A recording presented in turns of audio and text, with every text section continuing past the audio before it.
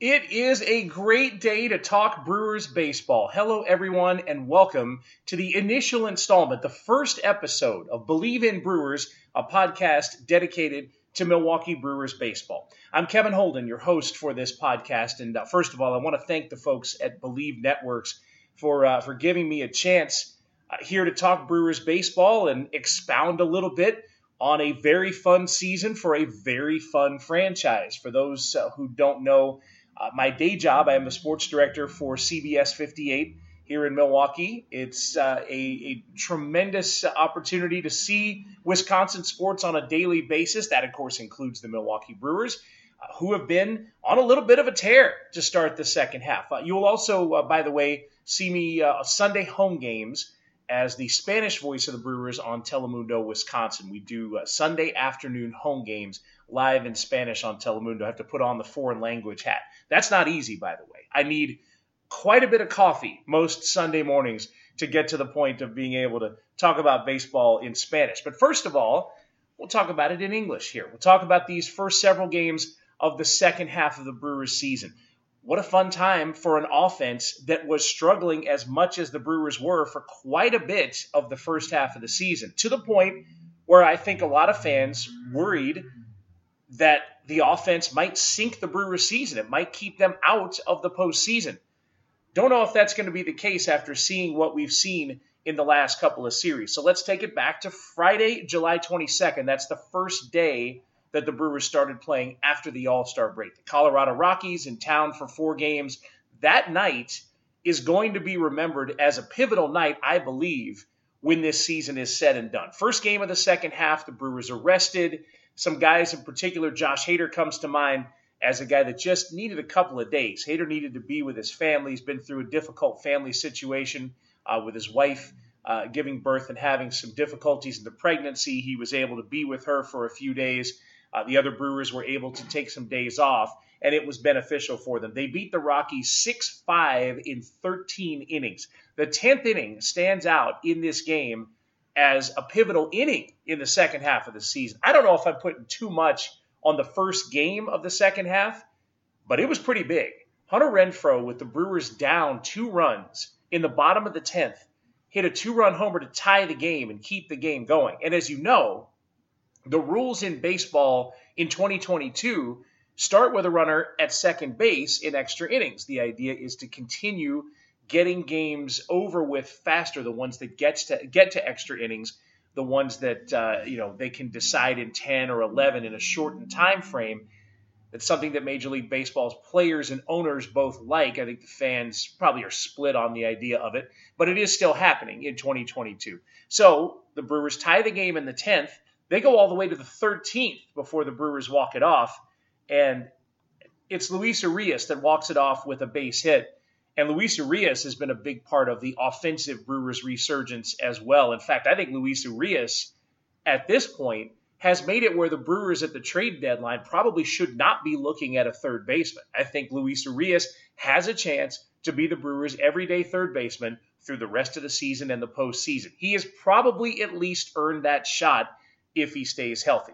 So that was Friday. Hunter Renfroe, 2-run homer in the 10th. Luis Urias, walk-off single in the 13th. 6-5 was that win. And those numbers are important because the Brewers put up 6 in that game and then 9 in Saturday's game, 3 runs in the 4th, and 5 more in the 6th to get Brandon Woodruff a win. That was 9-4. The Colorado Rockies are probably not, what do I want to say? They're not probably the greatest benchmark for success of your team. They are 9 games under 500. But it is baseball, and those wins still count the same. So if you are able to beat the Rockies multiple times, if you can take a series from any team in baseball, Rockies included, that is beneficial. So 6 runs Friday, 9 runs Saturday, and then came Sunday, which is normally a series finale. This was a wraparound series. The Brewers did play the Rockies the next day on Monday. But Sunday, July 24th, we did that game on Telemundo, Wisconsin. We're talking 4.5 hours of baseball. For a broadcaster, a little bit of a slog. I'm going to admit that Jaime Cano and I, the 2 broadcasters for those Telemundo games, we may have spent a half inning talking about mullets. We may have run out of topics to talk about because there were a lot of 3-2 counts and a lot of first and second nobody out situations. There were a lot of innings that dragged in that game. But again, for those looking for signs of life in the Brewers offense, you found one of the best ones in this game. If I had said to you that in a game, the Brewers would give up 2 runs in the 5th, 2 in the 6th, and 2 in the 7th, you'd say to me, well, that was a nice 6-1 loss, because that has been the story when the Brewers have struggled from a pitching standpoint throughout the season. Not Sunday. The Brewers battled back in those later innings. They scored a run in the 6th and 1 in the 7th and 3 in the 8th to take a 10-9 lead. Andrew McCutchen hit a ball over Randal Grichuk's head for an extra base hit that gave the Brewers the lead. And by the way, if you can get Randal Grichuk to play center field against you 162 games a year, you'll get a few more wins like that. There are better defensive center fielders out there. But McCutchen still got it over Grichuk's head and gave the Brewers a lead. This is a game where Milwaukee gives up 9 and they score 10. It's essential. You're talking about a team that's trying to eke out every advantage that they can over the Cardinals in the Central, over the other teams in the wild card race. And to make that happen, these are the games you got to win. Every once in a while, when you give up 9, you've got to score 10. You've got to find the bat. So, again, going back to the offensive struggles that this Brewers team has had in the first half of the year, they came out of the gate in the second half scoring 25 runs in 3 games. And Hunter Renfroe is at the center of all of it. He hit a home run in each of the 3 games, which leads me to another point. Hunter Renfroe obviously dealt with injuries in the first half of the season. He was missing for large chunks in that first half. But the legend of Hunter Renfroe is upon us. And for a Brewers team in need of offense and in need of power in the middle of their lineup, I think it might be time for Craig Counsell to consider Renfroe as a permanent number 4 hitter. He's been batting Andrew McCutchen in that 4 spot. McCutchen, by the way, has been a fine veteran contributor to this team. He's done a lot of things. But if we're talking about a more standard cleanup hitter, somebody with that prodigious kind of power, Hunter Renfroe certainly seems to me to be that guy. And he showed it in the first 3 games of that series against the Rockies. Again, 3 homers and 3 Brewers wins. That's significant. The series did end with a 2-0 loss on Monday, just because I think the Brewers were maybe nostalgic for the first half of the season. Too many 2-0 games in that first half, but it did happen again Monday. So the Rockies did take 1, but the Brewers go 3 out of 4. They take 3 out of 4 in that series against Colorado to start the second half. Then the Minnesota Twins came to town, and this is a baseball special in the year 2022. 2-game series. Night game, day game, team is gone. The Brewers did this in Tampa not too long ago, where they played a 2-game set, which was night game, day game, and then done. And the idea is to give the teams some sort of rest while they can. In this case, the Brewers played the day game on Wednesday. That was July 27th, and then they're taking the 28th off before going to Boston for the weekend series. So it's a quick series against the Twins. A lot of things can go wrong in any kind of baseball series, but a lot of things can go wrong in a 2-game set that's a night game followed by a day game. You wouldn't have faulted the Brewers after taking 3 out of 4 against the Cardinals if something happened in that Twin series and they either got swept or they'd happen to muscle out 1 win and split the series and be done with it. But that's not what happened. The Brewers took both games against the Twins, and again, it was Luis Urias in the bottom of the 9th with a sacrifice fly. It was a 6-6 game for a lot of that game, starting, I think, in the 6th. Yeah, in the 5th inning, actually, it was 6-6, and it was that way all the way till the bottom of the 9th with Luis Urias' sacrifice fly that gave the Brewers a win. Andrew McCutchen scored on that play. So, again, another example of Urias giving you a clutch hit, a hit that matters in a huge situation, one that wins you a ball game. Absolutely essential, again, for a Brewers team holding off the Cardinals, and when we're talking about overall record, trying to keep pace with the best teams in the National League West and the National League East. That's another very big game. There is a little bit of a trend in there for the Brewers having given up 6 runs to the Twins, because you go back to the Rockies series and the Brewers allowed 5, 4, 9, and 2. That's 20 runs to the Rockies in 4 games and then followed it up by allowing 6 early on against the Twins. That was on Tuesday. Josh Hader did get the win in that game. I think that is a nice step as well. Josh Hader was starting to really struggle before the All-Star break. That fall apart in San Francisco in the weekend before the All-Star break normally is the kind of thing that starts making you a little nervous about him, about Hader, and if he's able to keep this thing together or if it was more than a slump. And again, the time off probably did Hader a lot of good. He came back Sunday, got a save in that game. That was a little bit unnerving, the game against the Rockies, the 10-9 game. Hader gave up a run in that 9th inning and then had a little bit of trouble, but got a comebacker to the mound to end the game. And by the way, I don't know if you saw that comebacker to end it, but Hader ran about 80% of the way to first base.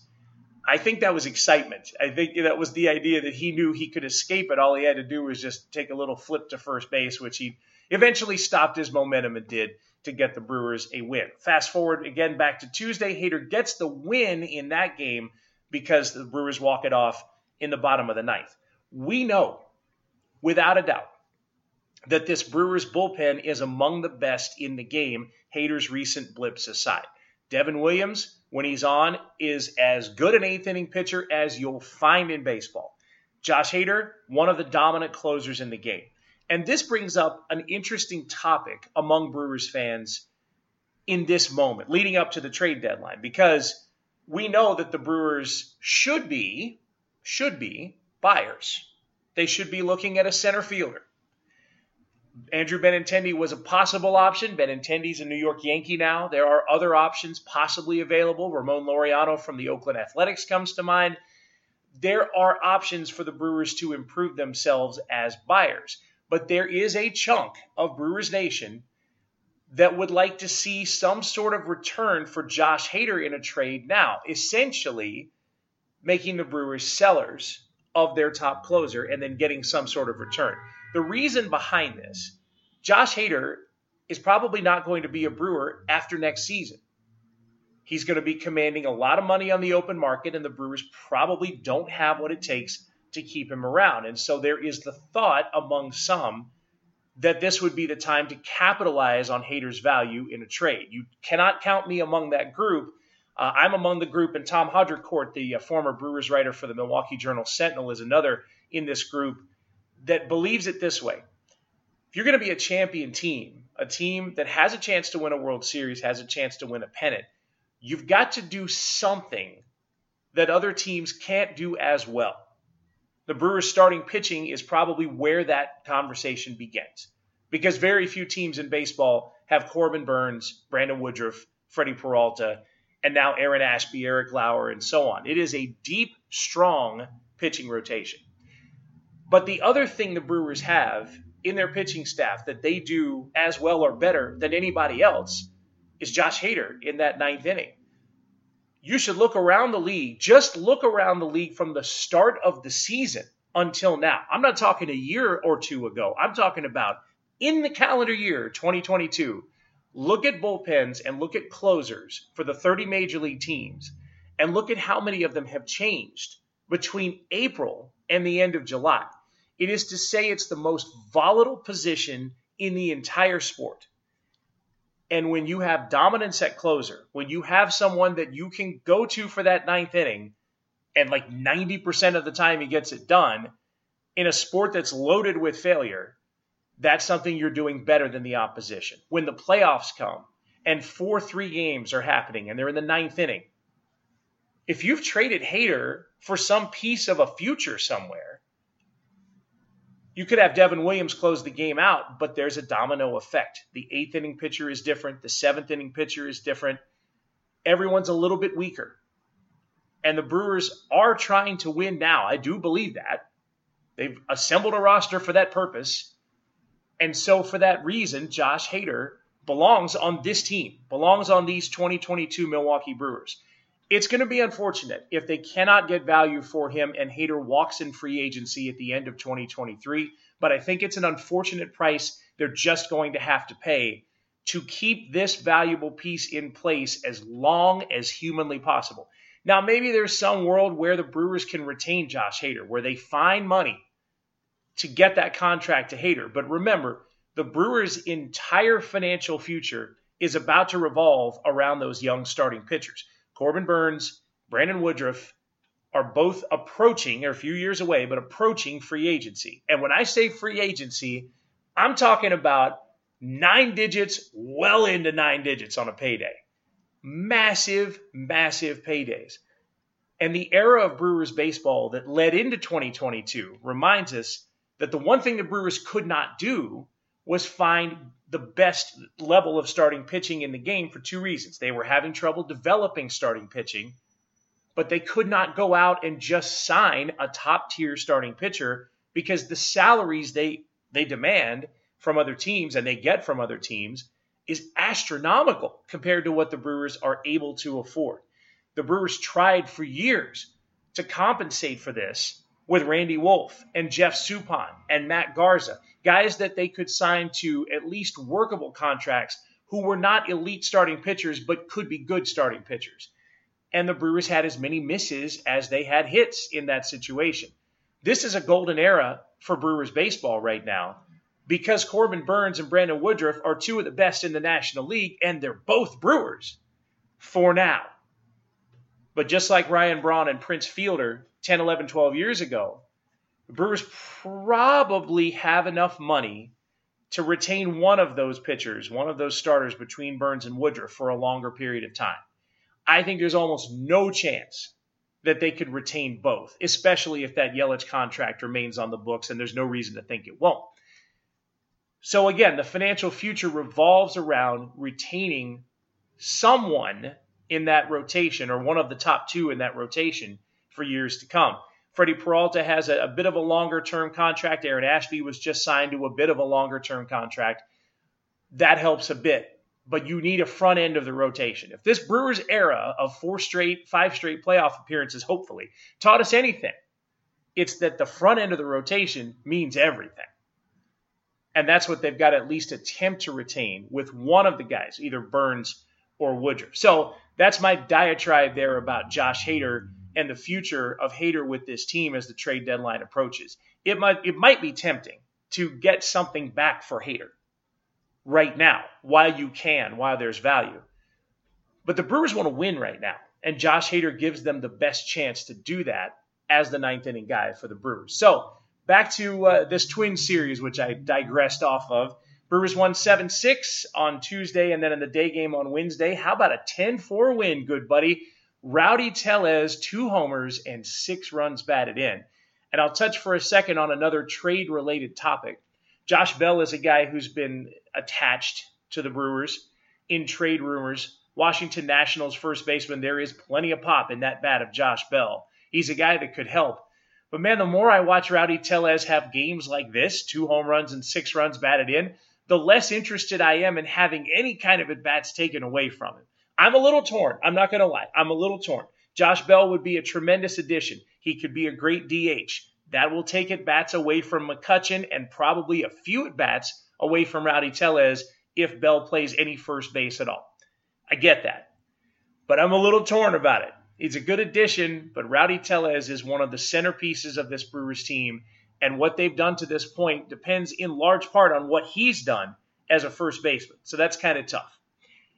They acquire him. Certainly it's a good bat. We'll have to see. So 17 runs for the Brewers in 2 games against the Minnesota Twins. They outscore the Twins 17-10 in that series, and they have very much earned a Thursday off as they prepare for a weekend series in Boston. If you've been watching what's happening with the Red Sox, they're an intriguing team in that there's a lot of talent and not a lot of results. They just gave up 28 runs last week in a game to the Toronto Blue Jays. 28. An all-time franchise record for the Blue Jays. So the Red Sox have had their struggles. The Brewers, of course, it's a chance to go to Fenway Park. This is not a place that the Brewers go to normally. I know a lot of players will be soaking up the atmosphere. That is a historic ballpark. It is a wonderful place to watch a game, in my own opinion.